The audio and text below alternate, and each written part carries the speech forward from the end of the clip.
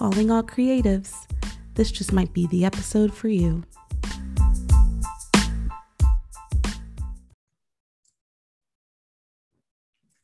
Hi, and welcome to another episode of Pearls and Cucumbers, the podcast. I'm your host, Asha Pearl, and today I have the opportunity to pick the brain of the most unique and talented artists to bless this earth with their incredible talent and wit.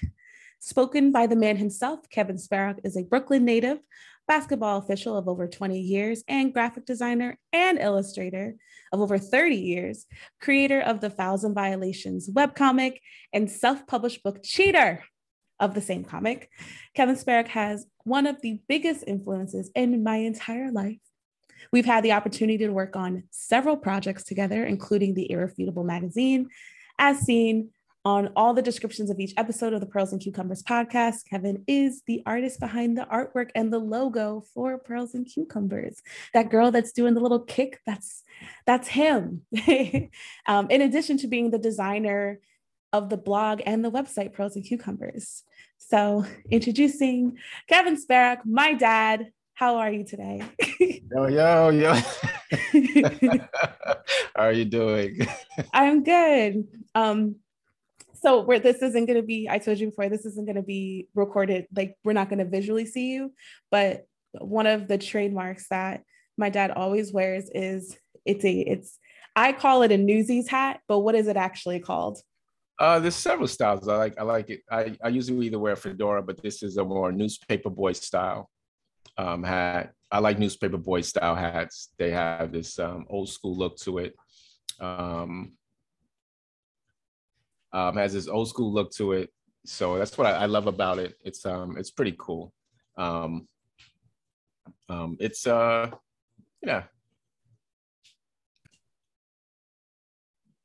I really like the hat. I remember for Christmas, what I wanted to do was get you one of the hats, but it was from Zara, and you're very, very particular about where you get your hats from. So I was like, no, I stick to like a t-shirt or something. I think hats are like shoes. Hats are like ties. It's like you can't just buy someone a hat.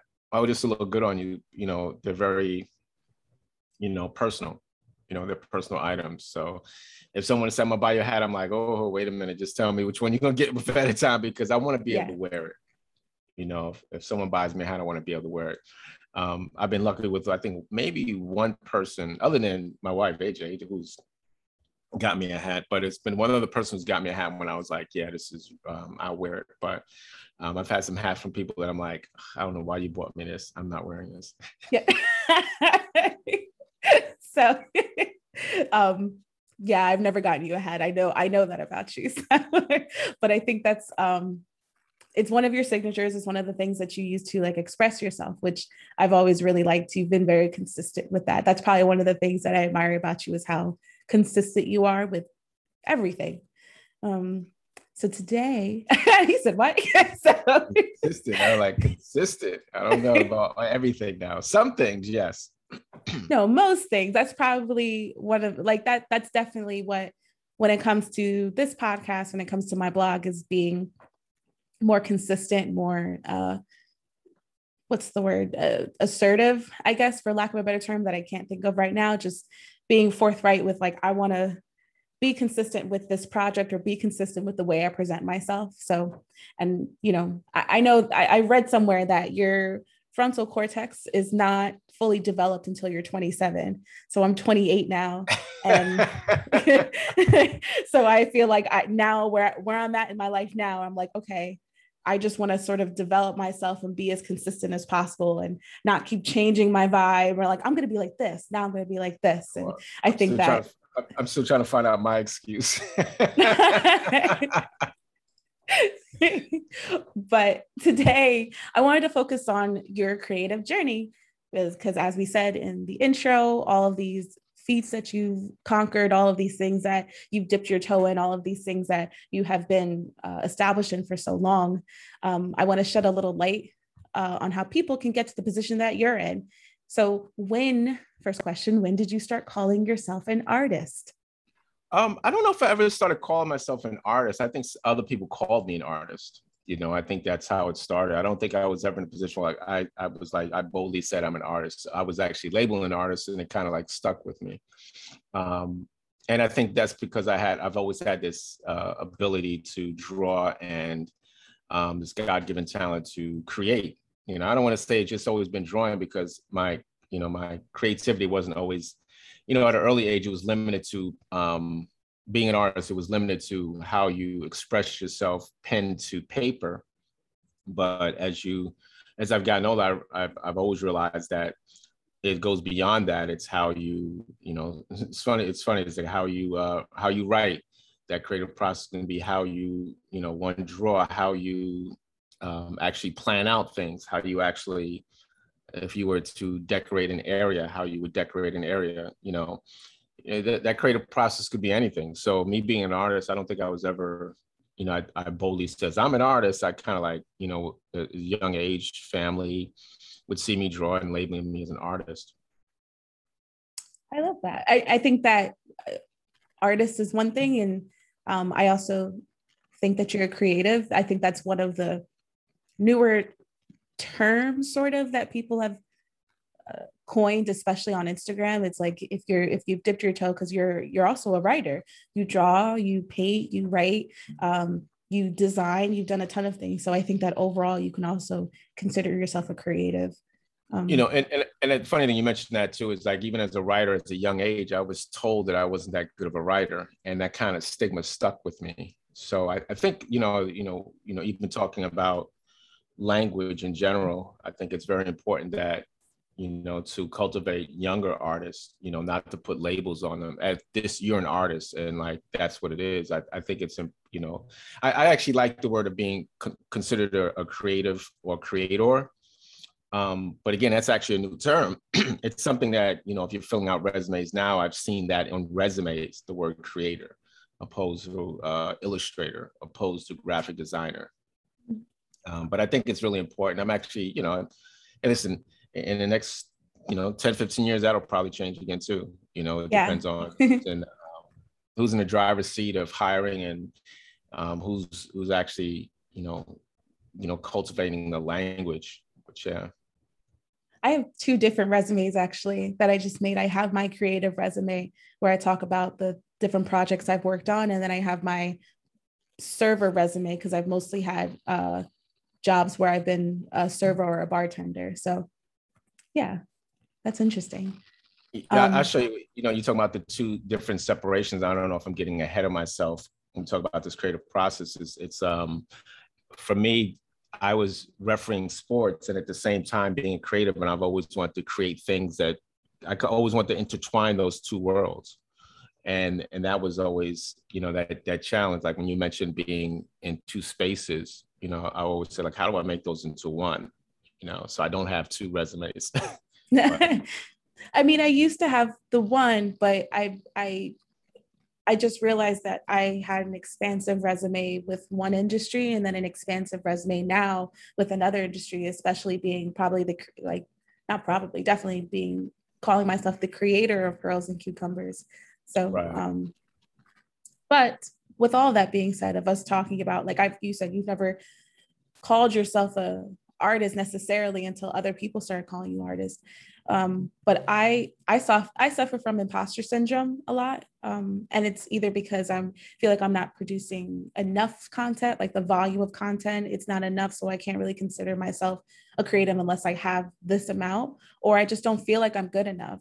So I think that part of it also having the two separate resumes, it's like, even when I'm talking to people at the bar, they're like, oh, well, what do you do? Are you in school? What are you doing? Because being a bartender is not enough. It's like, I have to have another plan. But then even when I tell people like, oh, well, I have a blog, I have a podcast, but I'm very low key about it. And it's a little embarrassing to sort of express that I have this going on.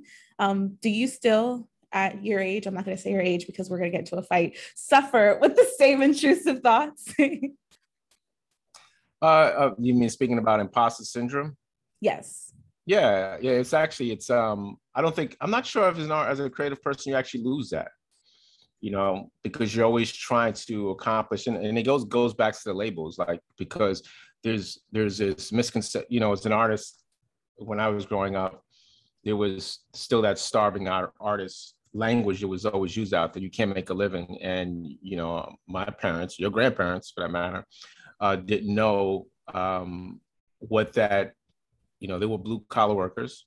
Your grandfather, my grandfather worked for, my father worked for Con Edison in New York City. So he was a blue collar worker. My mom worked at the World Trade Center.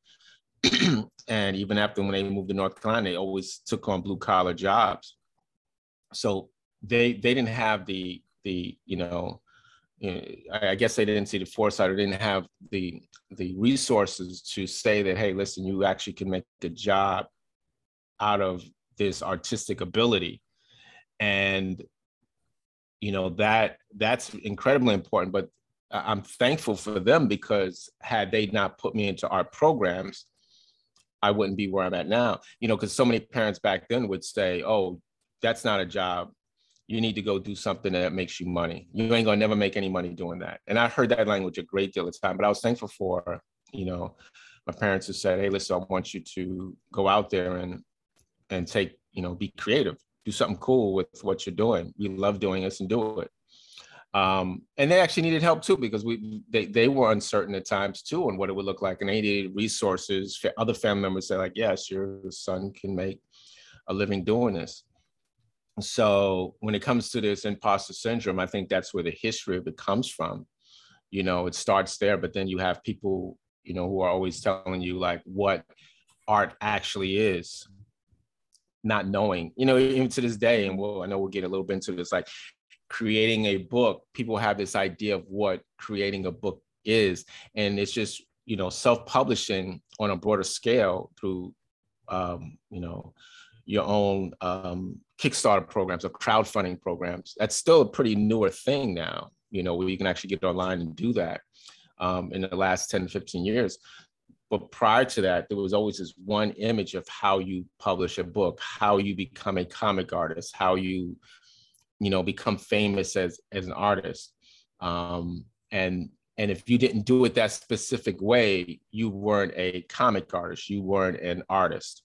And I think that's a lot of history of why, you know, when you're doing this, you struggle with being an imposter, because your expectations are, or your idea of what this should look like is based on someone else's opinion.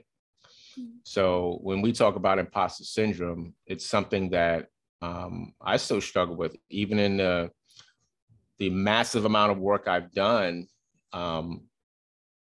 especially in my comic book. In my webcomic, I struggle with, you know, do people actually get it?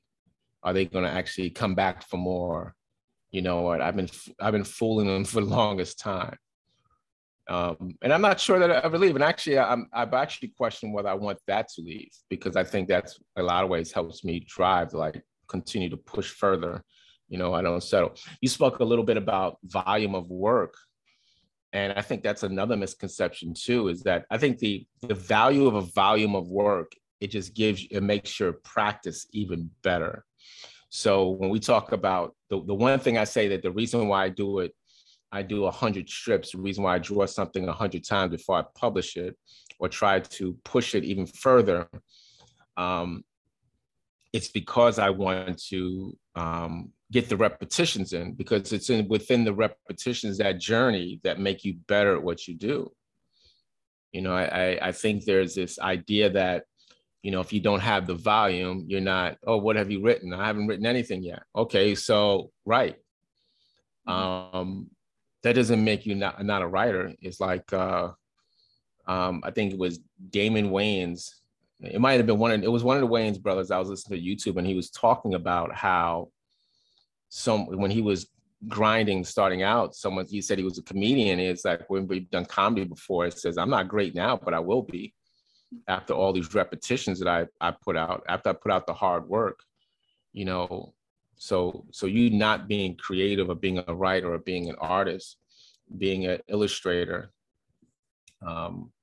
you know, you just have to put in the repetitions to reach a level of you know, a level of a good level of talent, a good level of professionalism. Mm-hmm. So I don't think it's Yeah, I don't think it's anything about, the amount of work sometimes defining who you are, more the amount of work defining how good you are. Yeah, That's I don't know if that makes any sense. You get what I'm saying?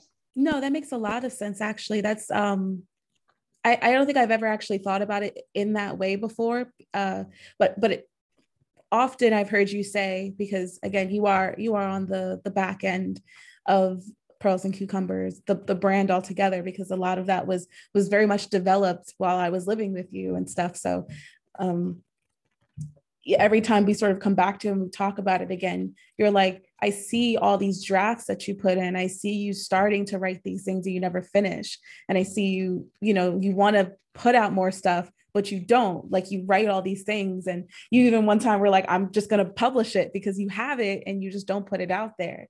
I Yeah, think that's go ahead. I'm sorry, I didn't mean to cut you no, off. no, I'm sorry. Go ahead.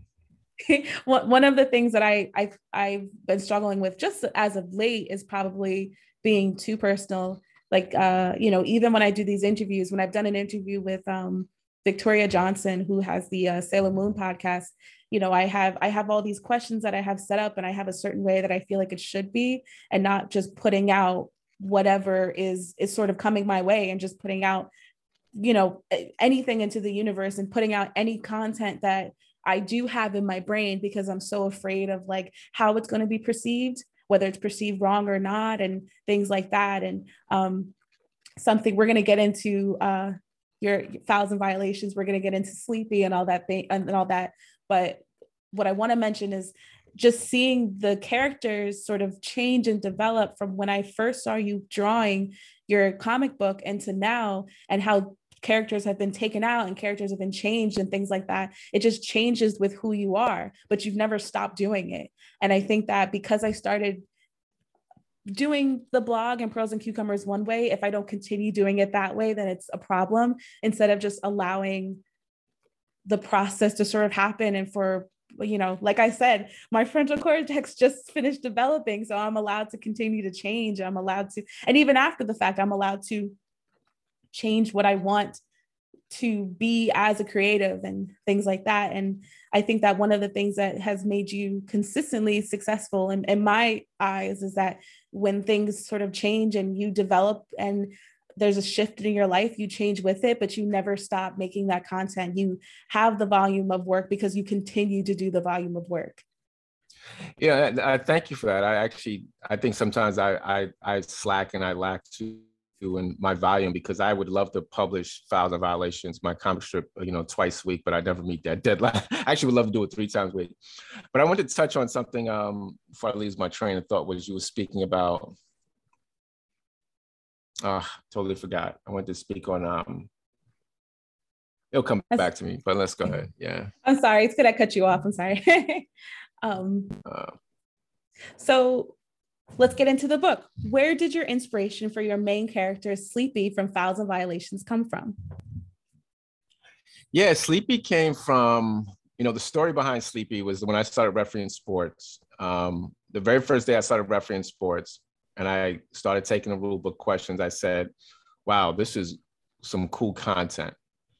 And I says, I thought about it, and it might have been 9 years before I actually published Fouls and Violations, but the Sleepy character came out of that, me refereeing sports. And I would actually, during my development of refereeing, I would doodle and write down character stuff and just write a whole bunch of stuff about who this character was. And I would do sketches, but I would never publish them because, again, I was afraid of imposter syndrome, that I would be seeing. And the good thing about me looking and creating a new book, because I'm in the process of doing that, was that I looked at a lot of my old strips.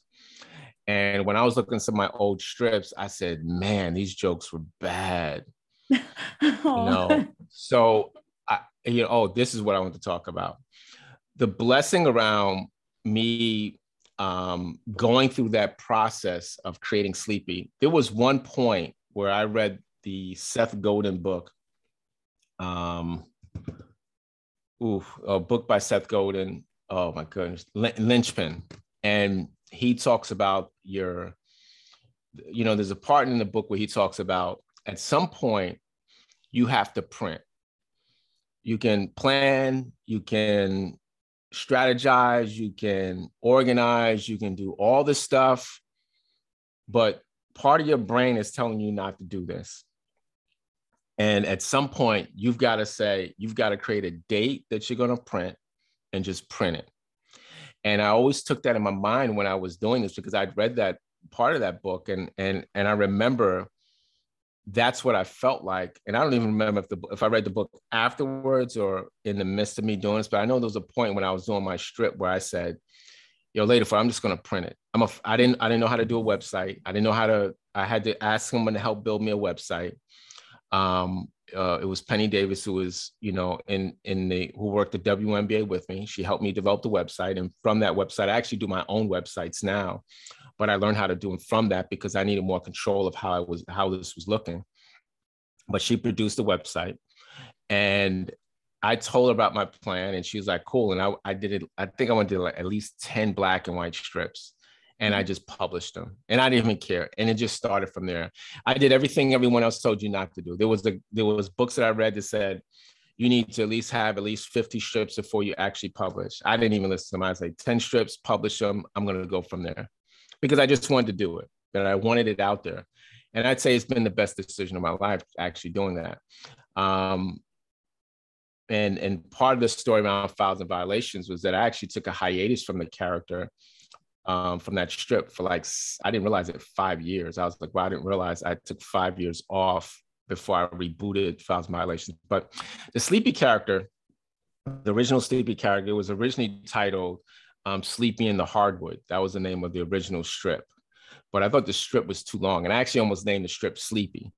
Mm-hmm. And I was like, and I just said, I finally stuck to Fouls and Violations because it really talked about who the strip was. About what the strip was about. It was about fouls and violations, things that referees deal with, calling fouls and calling violations. But the original name Sleepy came from, I was actually called Sleepy as a referee. When I first started refereeing sports, I went to a classroom session. This was my very first camp. In the classroom session, I had my head down and I was writing, and the person thought I was asleep. And he kept screaming out, Sleepy, Sleepyhead, Sleepy. And from that day on, other referees would call me out and say, hey, Sleepy, what's up? And I was like, to that day, I always had that name. So what I did was I used that character name in my strip. Now, mind you, there's a lot of people who don't know that I was called Sleepy early on. I had no only idea. Officials that started out. Yeah, only officials started out knew that name. And that's where that name came from. And I just said, I'm using this character. That's going to be his name.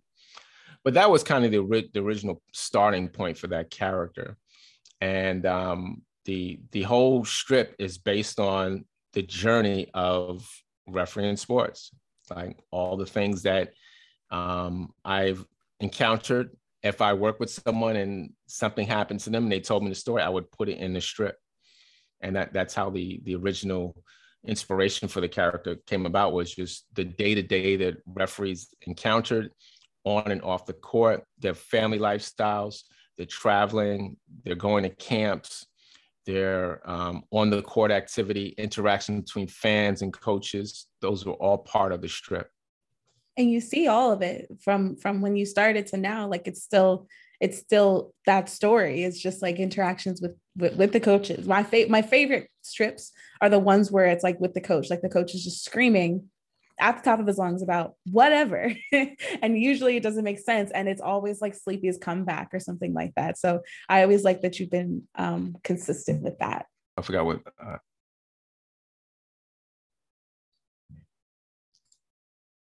So I wanted to move on to the next question. I just said where the cursor is and then I lost the cursor, but I'm pretty sure. What were some of the hurdles that you did not expect to run into when beginning the webcomic?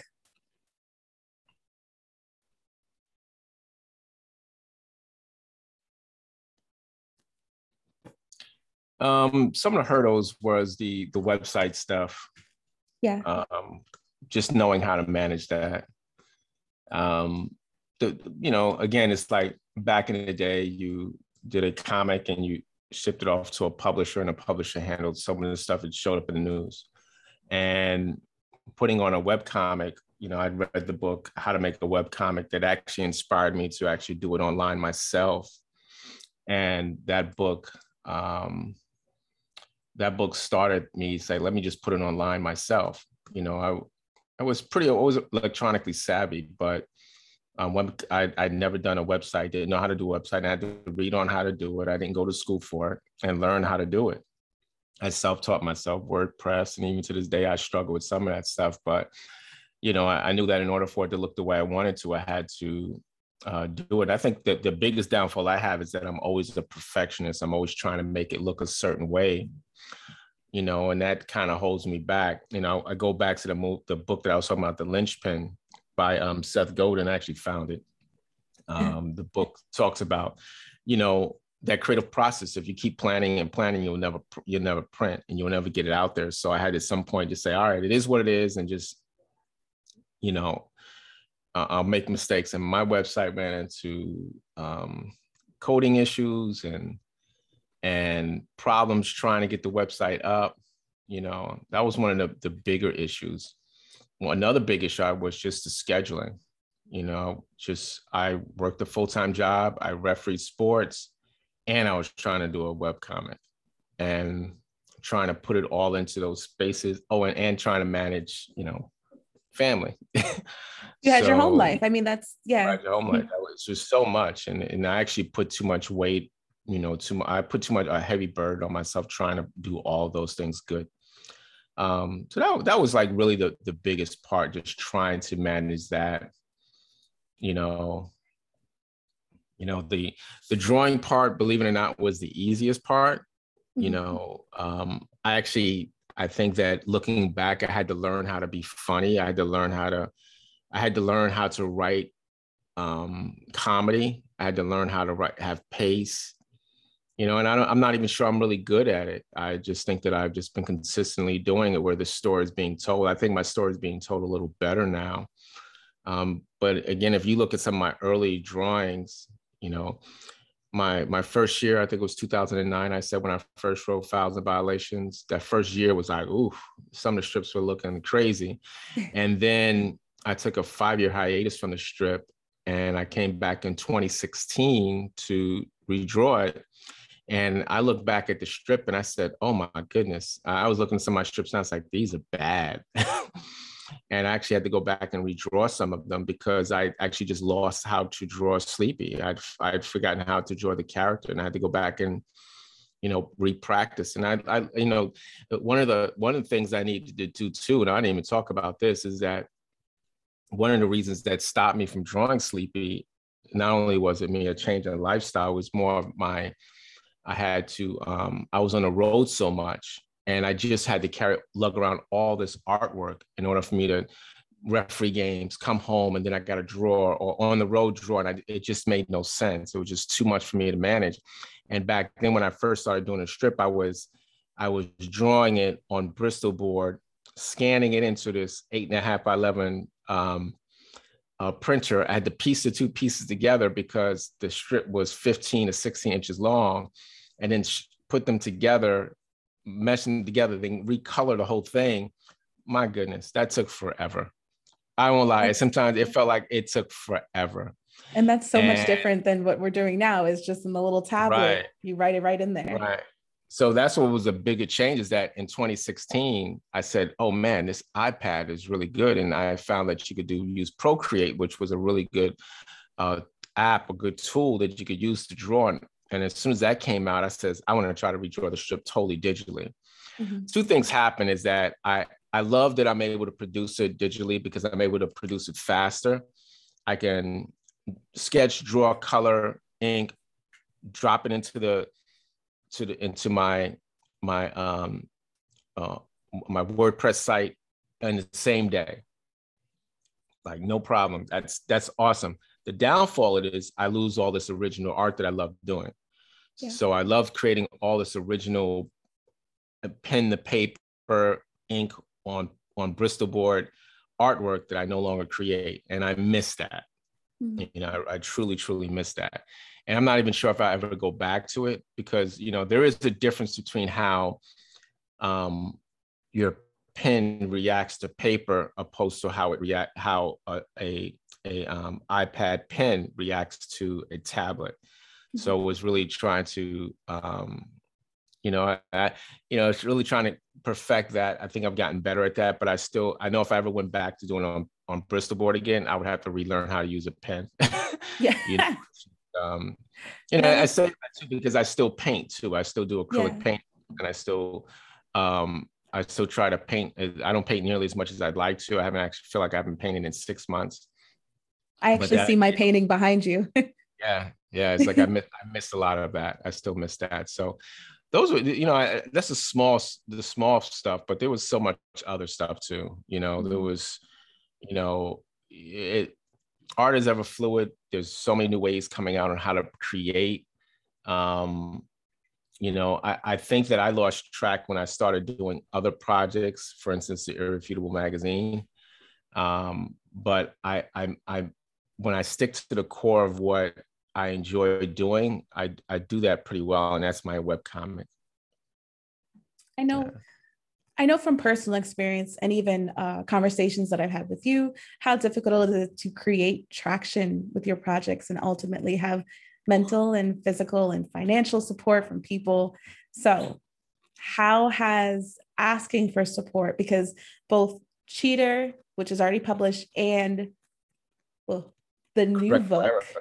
Correctable Era, um, those were both Kickstarters. So, how has asking for support for many of your creative endeavors changed your outlook on family, friends, and even strangers? I don't know necessarily it's like change how I feel about personally about people. Yeah, it's like it's more of a recognizing where what people's priorities are.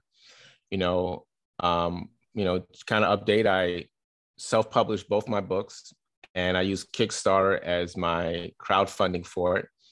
And my Kickstarter was merely asking for all the printing costs and the shipping costs. So what it took to print the book and what it took to ship to my home, I was trying to make those a wash. I wanted to have a clean slate. That means I had to sell, approximately 100, if I got 100 clients within that, it would take care of, actually it was less than that. It was like 75 clients. And within my Kickstarter, it took care of all those costs, Mhm. and I offered rewards like my original art for my first year and some original illustrations and prints and the book.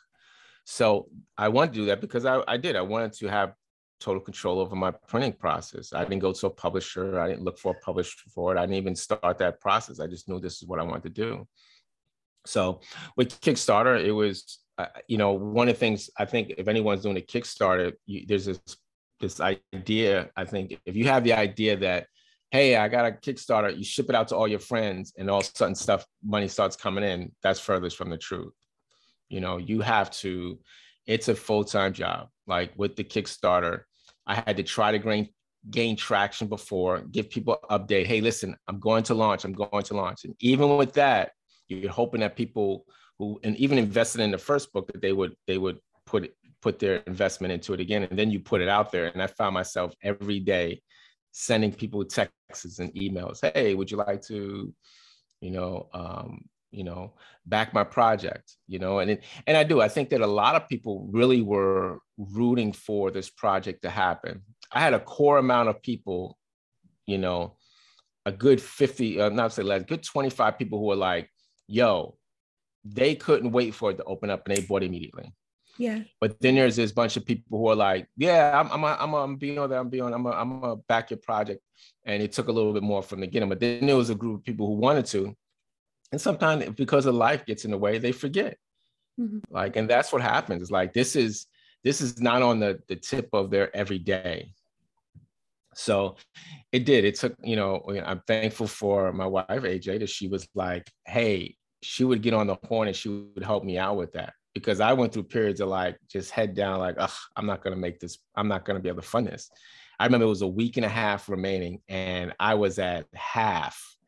And I was like, there's nowhere on earth I can make this half up. But we both got on the grind, every day text, every day email, every day, yo, can you back? And this is what happens, you know, here's the truth. People see it. Oh yeah, I'm definitely gonna get down.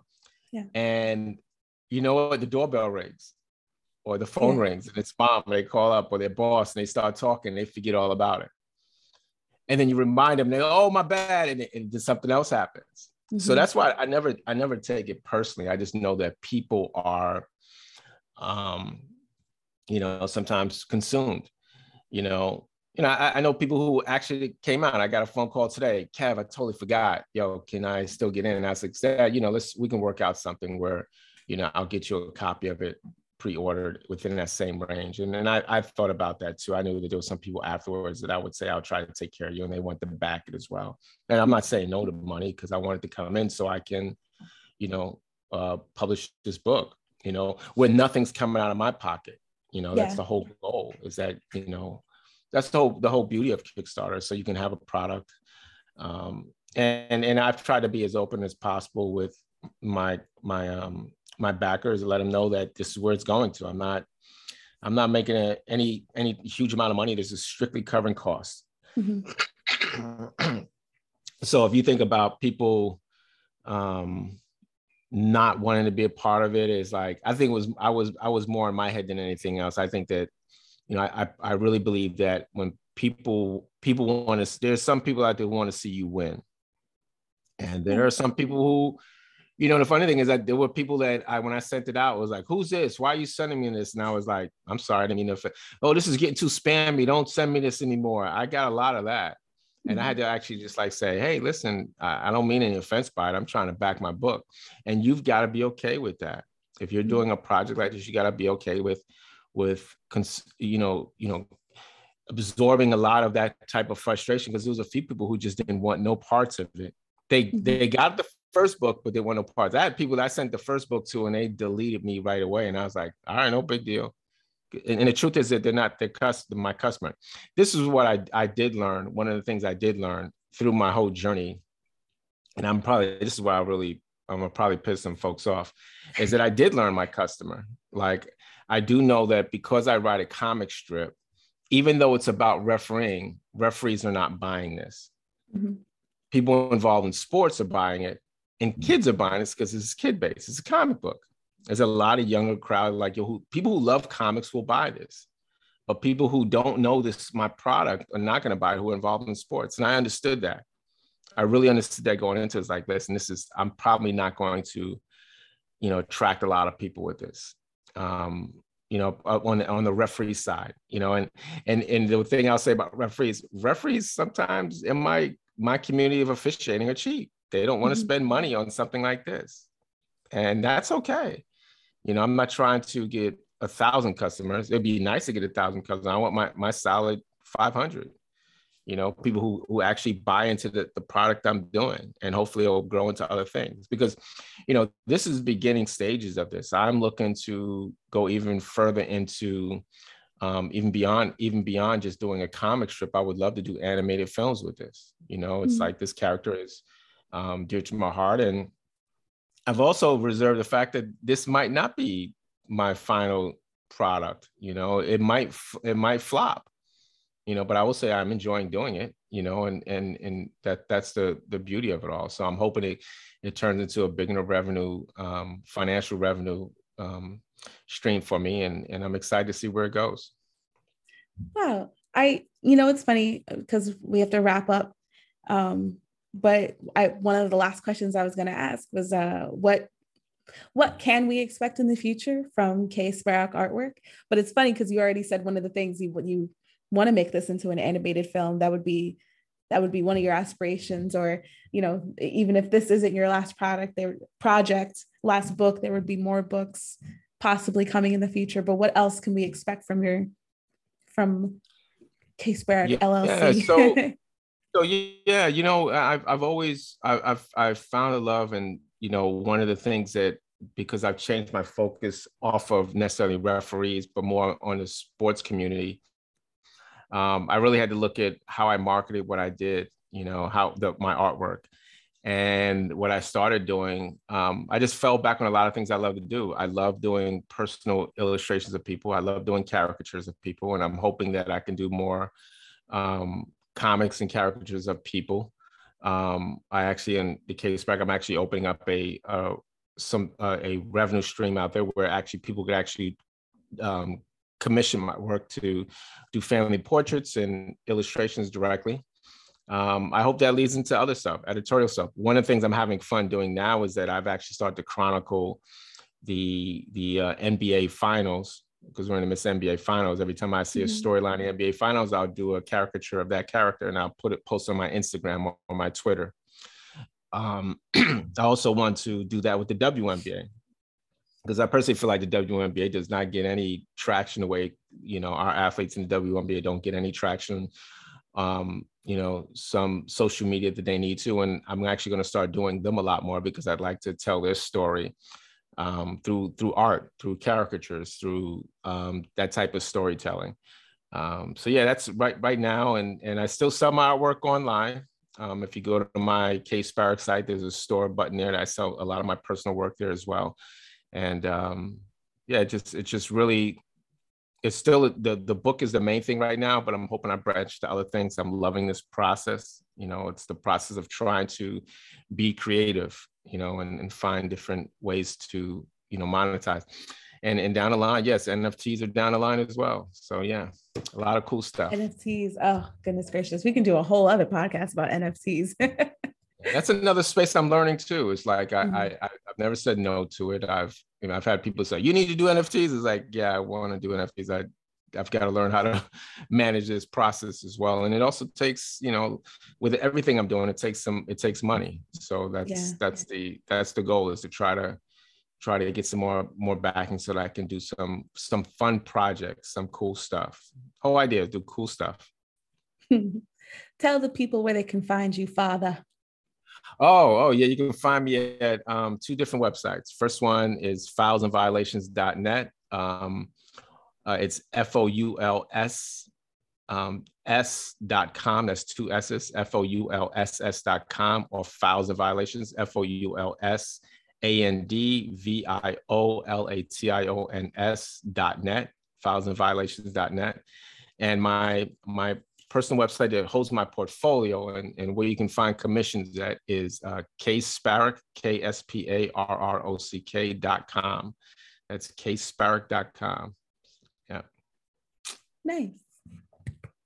Thank you.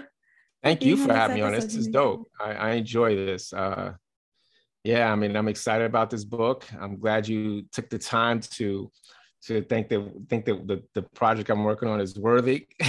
It is. It is. I wasn't one of your first backers, but I was one of them. It's, No, it's like, I love your projects too. It's like, I love the way I love the way your site looks, not only because I drew it, but a lot of stuff, the content is looking dope. So I appreciate you having me on. Thank you. And I'll let you know when this episode's out. It'll probably be tomorrow. Uh-oh. Uh-oh. Wow.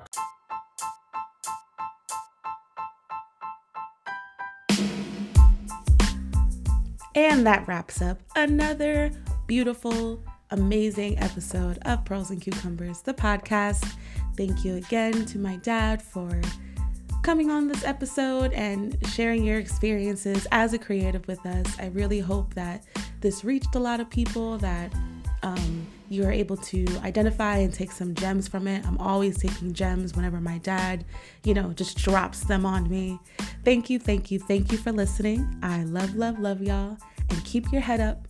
We're going to keep being creative together. Bye.